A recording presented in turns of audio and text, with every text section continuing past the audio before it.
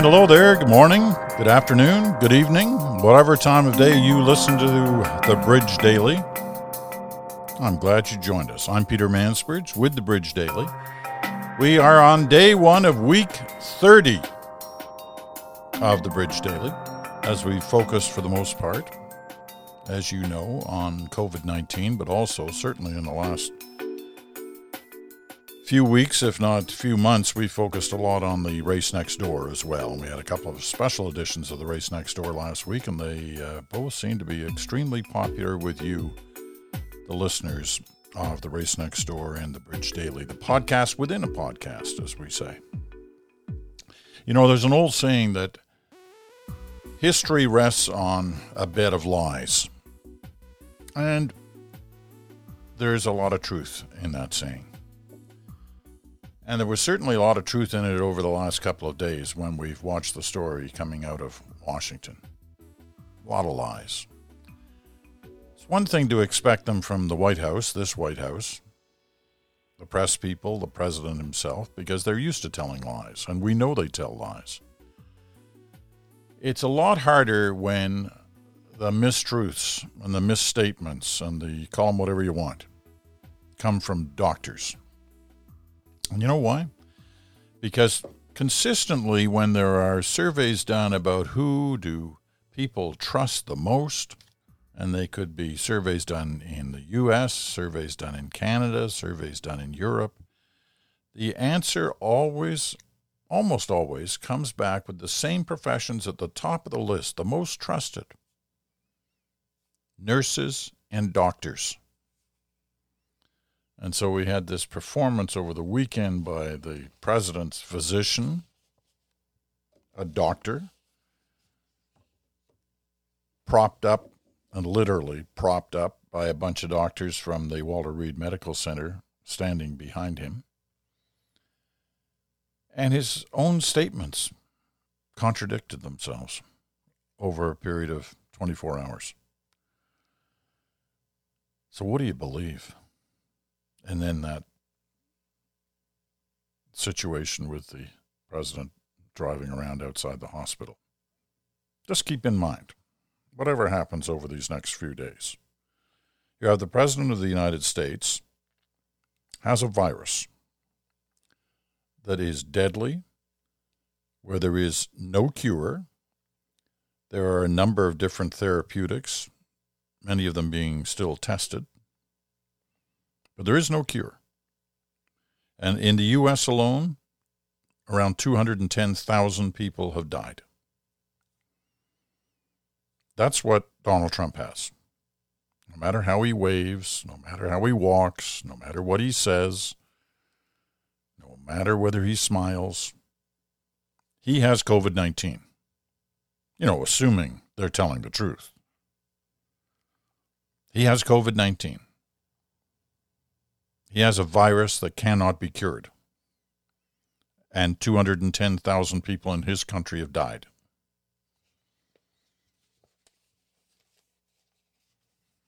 And it's an airborne disease. People around him can catch it if they're not protected. And if he's not protected. All right, so day one of week 30. We're going to play a little bit of catch-up today in the sense that we preempted the regular Friday weekend special of your comments and thoughts and letters and questions. So we could do a special with Bruce Anderson on the Race Next Door. I'm sure we'll have at least one of those this week. We're looking at probably doing it Thursday because the debate between the vice presidential candidates, which takes on a whole new aura of importance this week, is on Wednesday night. So we're looking at doing the Race Next Door Thursday, if you're keeping note of all this, as opposed to our regular Wednesday night feature. But who knows? The way this story's going, anything could happen. So today, what I wanted to do was clean up a little bit of the mailbag. Not all of it. There were a lot of letters last week. So I'm going to try and go through this as quickly as possible and get some of these things done. Once again, they're in no order. Once again, I don't read them all, maybe one near the end, but just short clips out of each one. Rob Decker from Ottawa. We've all heard the phrase, the October surprise, something that happens in the last month of the U.S. election. The surprise can have a dramatic effect on an election campaign. I have a short question. Is Trump's positive COVID diagnosis the October surprise that will have that dramatic effect on the Trump or Biden campaign? I don't think so. You know, quite frankly, in this year, I don't think anything could be a surprise. Because every day there's something that you weren't expecting. So I guess that's a surprise. But no one any greater than the other, in my view. The bizarre nature of this COVID story certainly helped deflecting away from the fact that the guy's paid no taxes for most of the last 10 or 15 years. And when he did pay, there was like in the hundreds. He's looking at $400 million plus in losses and back taxes that he has to pay. Hundreds of millions. So I don't know. That was pretty big. The Woodward story was pretty big. His crapping all over military people, calling those who died in the service of their country suckers and losers. That was pretty big. There were a lot of big stories. This is another one. So far, it doesn't seem, the trajectory of the research data, the polls, has been pretty consistent all along.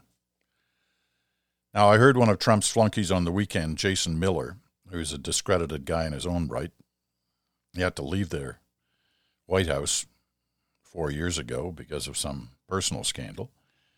He was back on the air over the weekend, sent by Trump to do all the Sunday morning shows. And he was saying, a week or 10 days before the last election, Hillary Clinton had a 14-point lead, which is what Biden has, according to some polls right now. Nobody remembered that. Nobody could find any evidence that such a poll existed. Most of the polls in that last campaign that were running in the days and weeks before showed a relatively close race, but with Hillary Clinton in the lead by 3 or 4 points.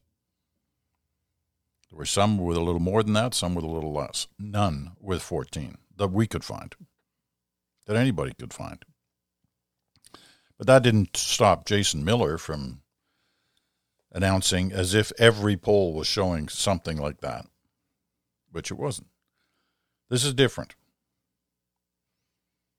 If those kind of numbers turn out to be anything like what will happen on Election Day, excuse me, then this is going to be a blowout of historic proportions. Historic proportions. But there's a month to go. I guess anything could happen. So, Rob, I don't look at it like an October surprise. An October surprise in its traditional sense would be if the U.S. suddenly, at the instructions of the White House, went to war somewhere in the world. That would be a surprise right now. Traditionally, Americans will support their president at a time of conflict. That would be your traditional October surprise. Ralph Goodale writes from Saskatchewan. Remember Ralph? Remember back in the early days, I don't know, somewhere around week 10 or 11, we had this special where we talked about big projects. Let's come up with a big project that the country can get behind to help us pull out of our economic problems caused by COVID and sort of the country to rally around. And we had a lot of great ideas from many of you. One of them was from Ralph Goodale, former cabinet minister from Saskatchewan, And it was I won't go into all the details, but it was basically an irrigation project that would benefit all of or most of the prairies, the agricultural side. And a huge project, multi-billion-dollar project. So Ralph wrote last week, you may have noticed this morning's announcement in Ottawa of the first tranche of new infrastructure priorities to be financed across the country over the next 24 months by the rejuvenated Canada Infrastructure Bank. There are 6 main priorities, and I'm pleased to see that transformative irrigation projects to drive diversification and value-added growth in prairie agriculture is among them. So good for Ralph and those who were behind this project that they seem to have got it approved, at least in the initial stages. This is from Janice Ackroyd. She lives in Raymond in southern Alberta. Now, one of the things that we've focused a lot on the last few days, the world's media attention has been on the outbreak in the White House, the COVID-19 outbreak, the cluster. Can't remember where the number's up to now. I think it's around 10. And this whole issue of clusters. Well, while the world is focused on that cluster, there are clusters in a lot of different places. And that's what Janice writes about from a personal side. Here's the story. My son was admitted to the Foothills Cardiac Unit on September 9th. His heart function was decreasing rapidly, and at one point he thought he was going to die, and so did we. He just turned 50 on September 20th. He had an angiogram there with a stent inserted and was released on September 11th. On September 18th, a Friday, he developed a sore throat with only one symptom. Usually it is caused by something else. But his wife, who is a teacher, immediately self-isolated. Maybe we should have stayed away, but we needed to see him, and he needed to see us, and it was, after all, his birthday, so we visited with him on Saturday, September 19th. Monday, he had a test that was positive for COVID-19. Only after that did he find out, by public media, that there was an outbreak at the Foothills Hospital Cardiac Unit. When my son's wife called the hospital to ask about it, they said he might have gotten it somewhere else, but he was too sick to go anywhere else for 2 weeks before he went into hospital and was recovering afterward. So no, his symptoms started the same day as the first cases at the hospital. The response weeks before he went into hospital, the response was that they only contact people they consider in their wisdom were directly exposed. Seems pretty obvious that their parameters are much too narrow. Let me add that while in hospital, staff told him he didn't need to wear a mask because he was safe there. The other question we are asking is, how many additional cases are actually part of this outbreak? This is an illustration to me that this thing is much bigger than we realize, and everything is pretty much out of control. It's scary. However, having spent about 3 hours with my son in his home, everyone wearing masks just in case, and social distancing, I was not infected, nor was my husband, and the test I had this week was negative. Saturday will be 2 weeks. It's clear to me that masks and social distancing work. Janice, my sympathies go out to you and to your family and to your son through all this. It must have been extremely difficult to go through. I'm shocked that the hospital said, and I haven't been able to check this out, but the hospital would suggest in any way that masks were not needed. When you got a patient who's tested positive, that just seems like bizarre to me. Anyway, we wish you luck in what appears to be a recovery story. Janice Ackroyd in Raymond, southern Alberta. And I read that simply because, we all focus on the cluster in the White House. Well, there are clusters all over North America and all over Europe and in many other parts of the world too. And we shouldn't forget that. Greg Savoy writes, and I'm not sure from where. I don't think he mentions it. The USA is as divided as ever. The closest I've seen a first world democracy this divided was living in Quebec in 1995, before, during, and after the referendum on sovereignty. The main differences are that dialogue was more civil and it was a single yes or no issue. Have you ever experienced a first world nation as divided as the current USA? I have not, but I'll pick up on your Quebec example because you're absolutely right.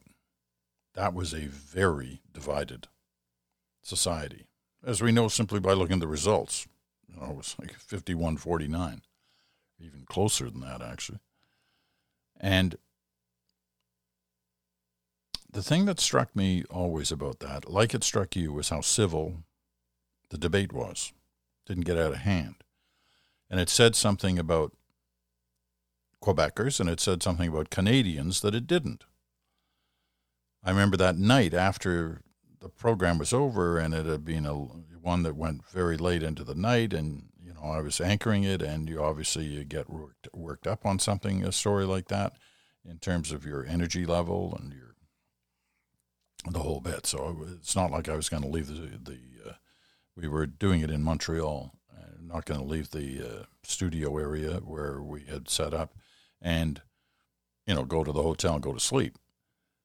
I wanted some fresh air and to walk around. And the thing that struck me in the middle of the night, and I try to compare it in my mind to other countries in other parts of the world that would have gone through something like that, where you could very easily have seen riots in the streets and fires burning and, all kinds of problems with a divided nation or country or state or province. But that's not what you saw in Quebec that night. Quebec was alive in the middle of the night. There were, people were out in the streets, but they were not rioting. They were not setting fires. I think there were one or two little things that happened, but nothing on a big level. And that we could go through an issue like that, with that kind of division, and not have the problems other countries would have, was something that made you proud as a Quebecer and proud as a Canadian. Randy Shantz from Toronto. Early 80s, I attended Canadore College in North Bay. That's in Ontario. I was taking the helicopter course, 8 months long, fly 100 hours, 50 hours on the Bell 47. And the Bell 47, as Randy says, think MASH, that kind of helicopter. 50 hours on the Bell 206. There was a 3-week portion called Bush Camp where we lived in big tents, about 14 by 14. The only bathing facility was the lake in January, kind of cold, or the sauna. You used to wear your parka and mucklucks to the sauna and hang them up outside before going in. Inside could be as warm as 40 Celsius. Outside at night, minus 30 Celsius, or maybe even a little lower. The students ranged in age from early 20s to late 30s, so we were a little on the adventurous side. All in all, it was a fun way to stay clean. My preference, sauna over a hot tub. That's as it relates to my comments the other day about hot tubs.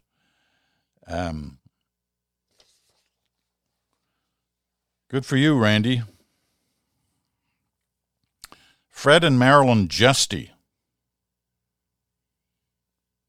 They met in 1963 at Mount Allison University, where I was chancellor for 8 years.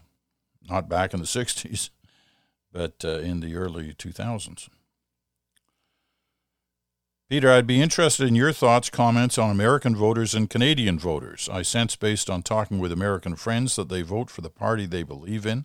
Absolutely no discussion on who's running. They vote Republican or Democrat. Republican friends just keep defending the Donald. In Canada, my wife and I have no party allegiance, vote for whoever we think can do the best job. Do you feel there are many Canadians that vote for party regardless of leader? Actually, I do. I think it's a declining number.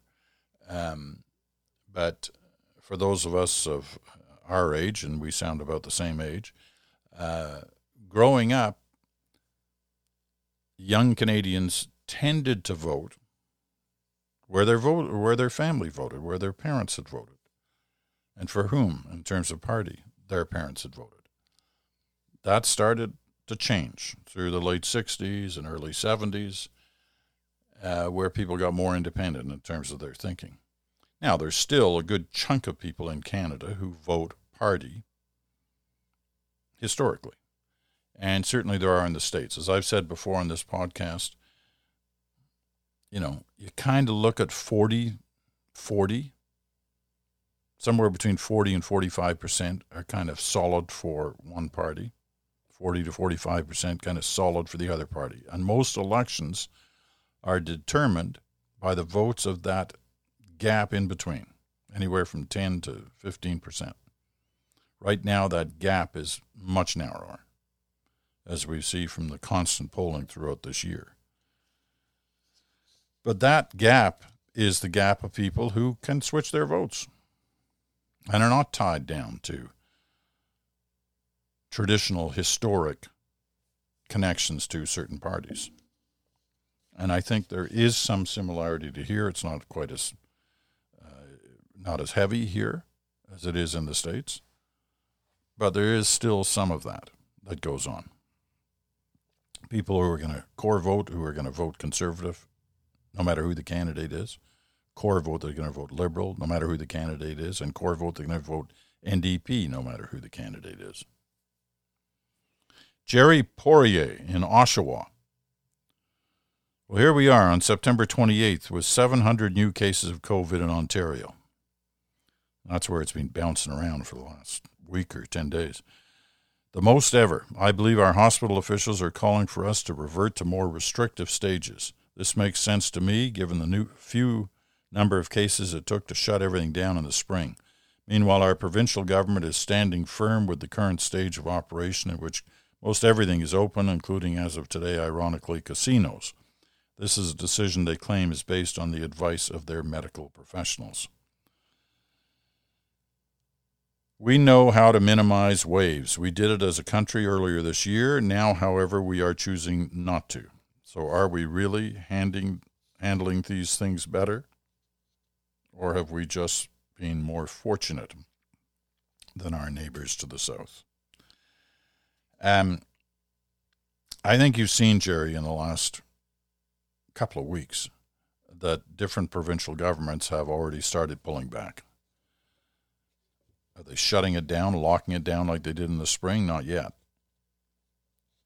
But it may end up that way, and you may argue that they waited too long to do that.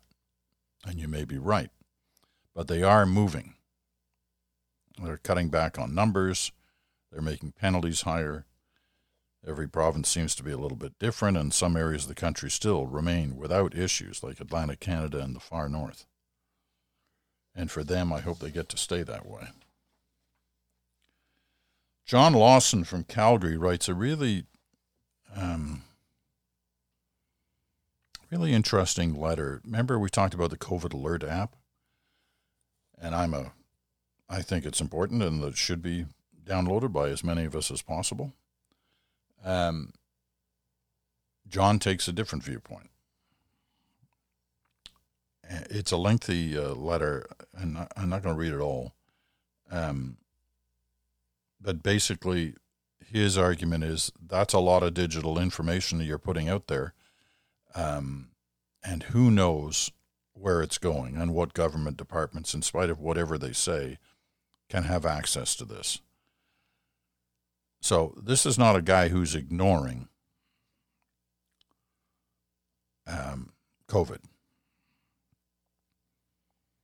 I mask up when I go to grocery shop and elsewhere. I have not been in another house since March. I have dined on a patio, but that is about it.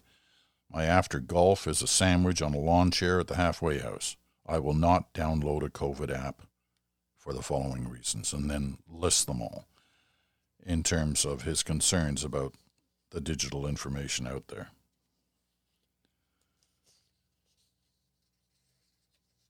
So I appreciate your letter, John, and I'm going to read it all because it is fairly lengthy and at times technical, but that's okay. I mean, I understand that there are those who are concerned about privacy. I mean, I received other letters over the last week or two saying privacy is non-existent. Anybody who assumes anything is private anymore is kidding themselves. We live in a digital world, where everything's accessible. And if you're going to trust, your credit card and your banking information online, then what are you concerned about? But, as John says, he is concerned. And we live in a free country where people can express their opinions, and I thought John's letter from Calgary was a very responsible way of doing that. Laura C. Caledon. Well, originally from Caledon, now living in Ottawa. Out of the hundreds of people you've interviewed over your career, who would you say had an interview persona which was very different to his or her real-life persona? Do these interviewees tend to present themselves during interviews as they really are in real life, or can they be very different? Well, hey, I've done almost 20,000 interviews, so there's lots of different characters in there, and lots of different ways of portraying themselves. In an interview where you've made people think and pause about their answers that you're actually probably getting close to the real person. And you see it, the examples I often use are politicians, where when they're in office, you get this sort of,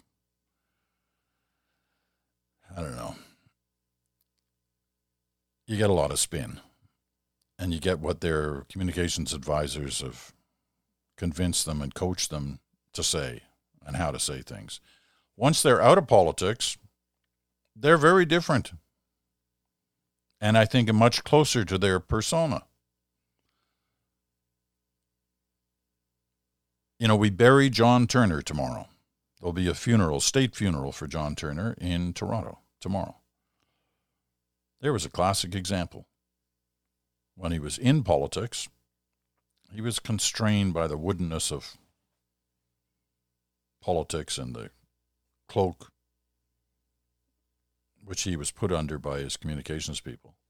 When he was out of politics, I covered him when he was in politics, and when he was out of politics, we became friends. And we'd have lunch every once in a while. And those were incredible, great moments. And I did a couple of interviews with him after he was out of politics. And I think I got much closer to the real John Turner then, when he didn't have those constraints. And it's not just politicians, it's business leaders, and in some cases academics and sports figures. They're so conditioned by their business agents and their contract agents to say things a certain way, and you get these almost pointless interviews that you see with some sports stars, who are people in their own right, and really a lot of them are really smart people, men and women who have, thoughts and issues that matter to them. And we've seen a lot of that in the Black Lives Matter movement. A guy like Kyle Lowry from the Toronto Raptors.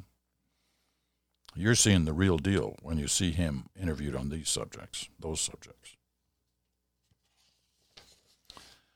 Susan Corse from Puslinch, Ontario. I think they say Puslinch. I should know. It's not far from here.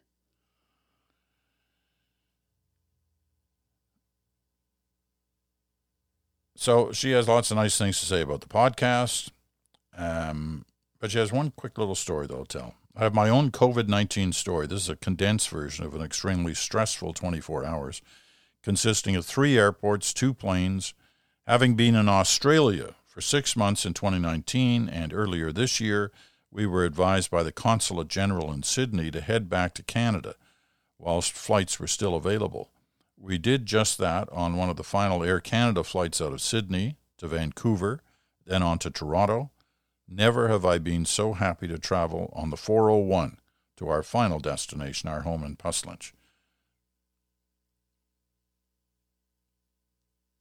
A lot of people had to go through stuff like that, Susan, and a lot of people are still, I was supposed to go to Calgary, as I told you a few weeks ago. And at the last minute, I said, you know what, I can't do this. I just don't want to go through the stress. So I ended up giving a speech remotely, virtually. And it worked fine. It's not the same as the personal contact, but it was fun.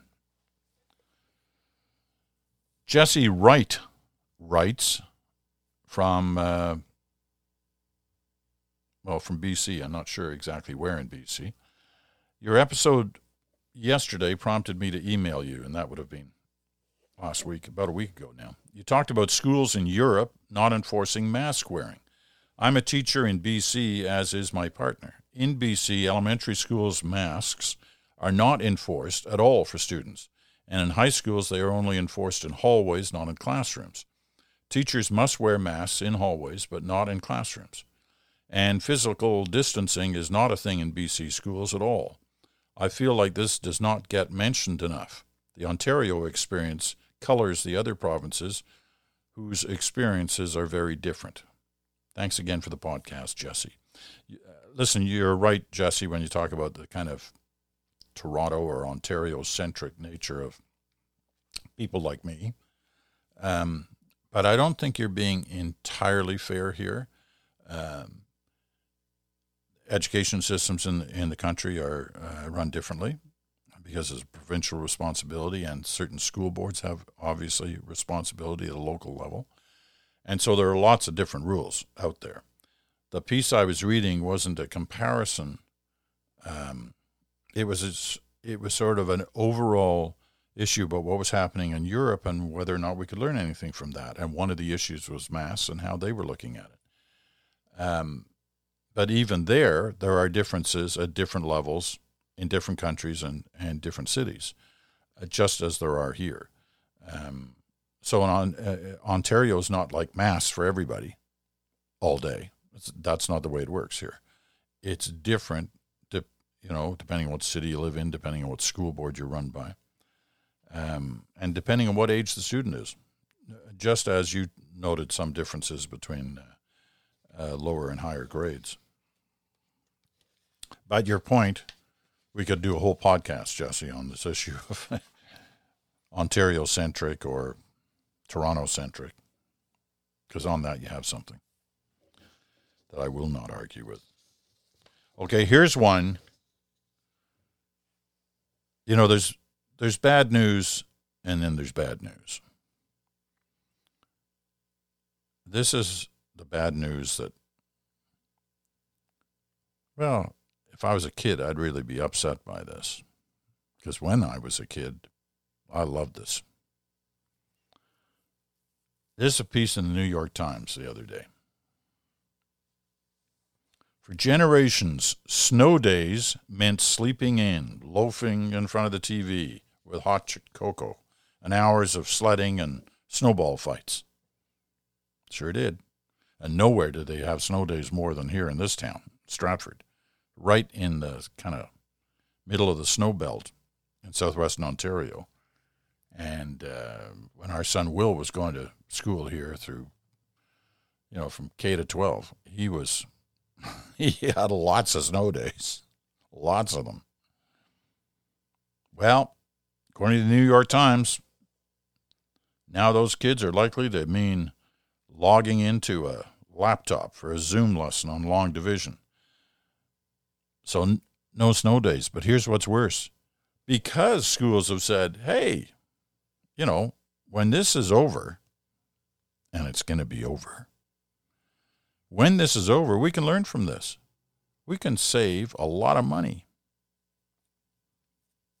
and a lot of time, a lot of instructional time and makeup time by ending snow days. And whenever there's a snow issue, we'll go online. We'll do remote classrooms.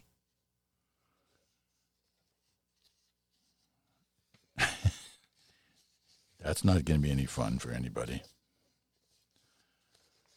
The end of snow days. If they're talking about it down there, they may be talking about it up here. Perhaps already. Okay, here's one other thing. In my normal love to tell an airline story. There is one more letter coming, by the way, that we're going to close the program with. You know I love airline stories.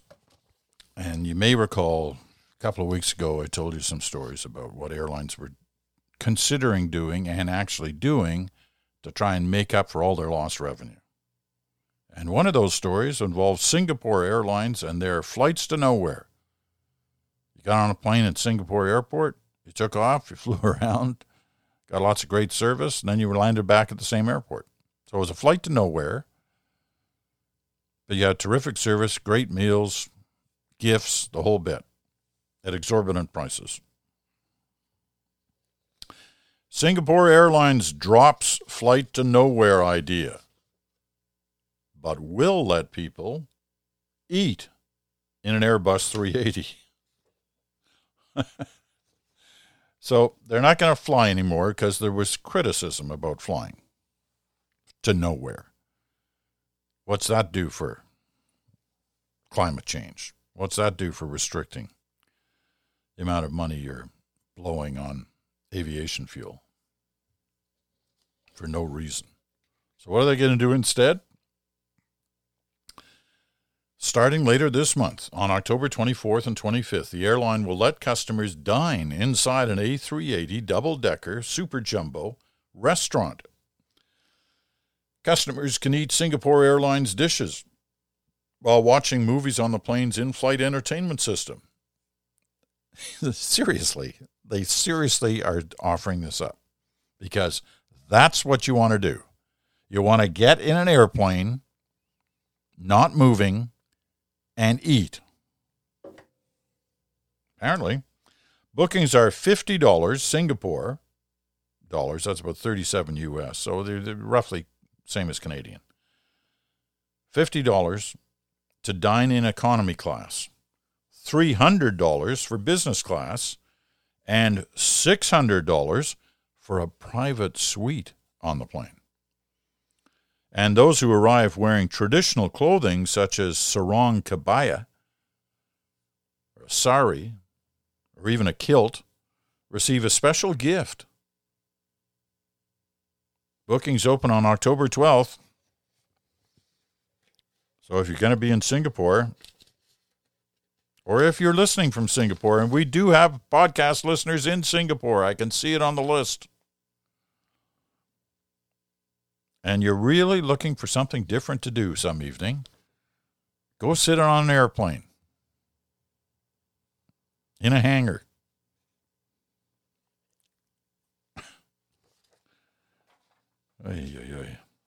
Meals can be booked to include luxury items that passengers can get while flying, such as Dom Perignon champagne, Wedgwood, and Narumi dishware, and Lalique sleeper suits. Boy, you don't get that at McDonald's. And packages are accompanied by music playlists that recreate the ambiance of a Singapore Airlines flight.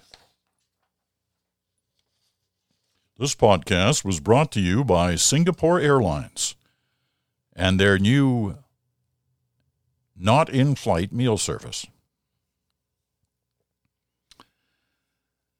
There you go. All right, last letter for this day. Day 1 of week 30. Week 30 of the Bridge Daily.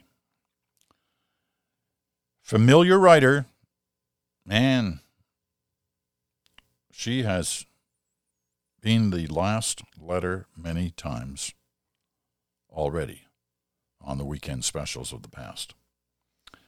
B.D. McMillan from White Rock, British Columbia. Your daily podcasts are a part of my daily routine. They have been for several months now. I appreciate that you absorb the costs of these podcasts.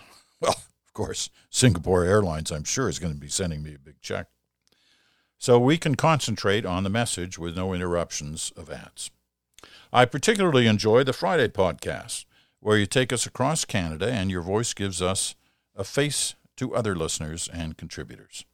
These past months have been particularly challenging. I'm retired, in my late 70s, always kept active, loved attending my grandson's sport activities and cheering them on from the sidelines. That is not happening anymore. Also went to aquasize classes. That is not happening anymore. Also enjoyed family dinners around my table. That is not happening anymore. Having friends for lunch, setting a pretty table, trying a new recipe for them. That is not happening anymore. How to stay mentally up is my greatest challenge right now. The battle between my ears, when so much of our daily routine is in upheaval.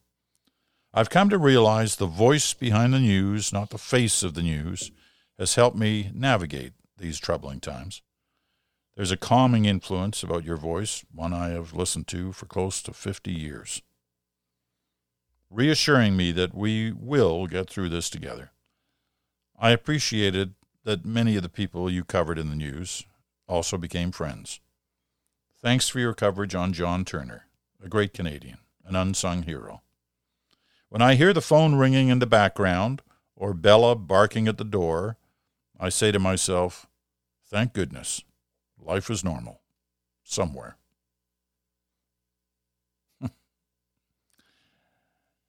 Thank you, Bonnie. Great letter, as all your letters are. Snapshot of your life, but in so many ways a snapshot of our lives. Through 30 weeks now of quite the challenge. But you're right. Hey, it is going to end. Don't know when. Maybe a while yet. It's going to be a while yet. But it will end. And one of the ways we get to the end is by staying in touch with each other, which we're doing in many different ways, including right here on the Bridge Daily and the Race Next Door when it happens. So for now, that's going to be it for the Bridge Daily for this day. Whoa, that was wild. Let's get the right pot on here, Peter. There it is. Okay, that's the Bridge Daily for this day. I'm Peter Mansbridge. Thanks so much for listening. We'll be back again in 24 hours.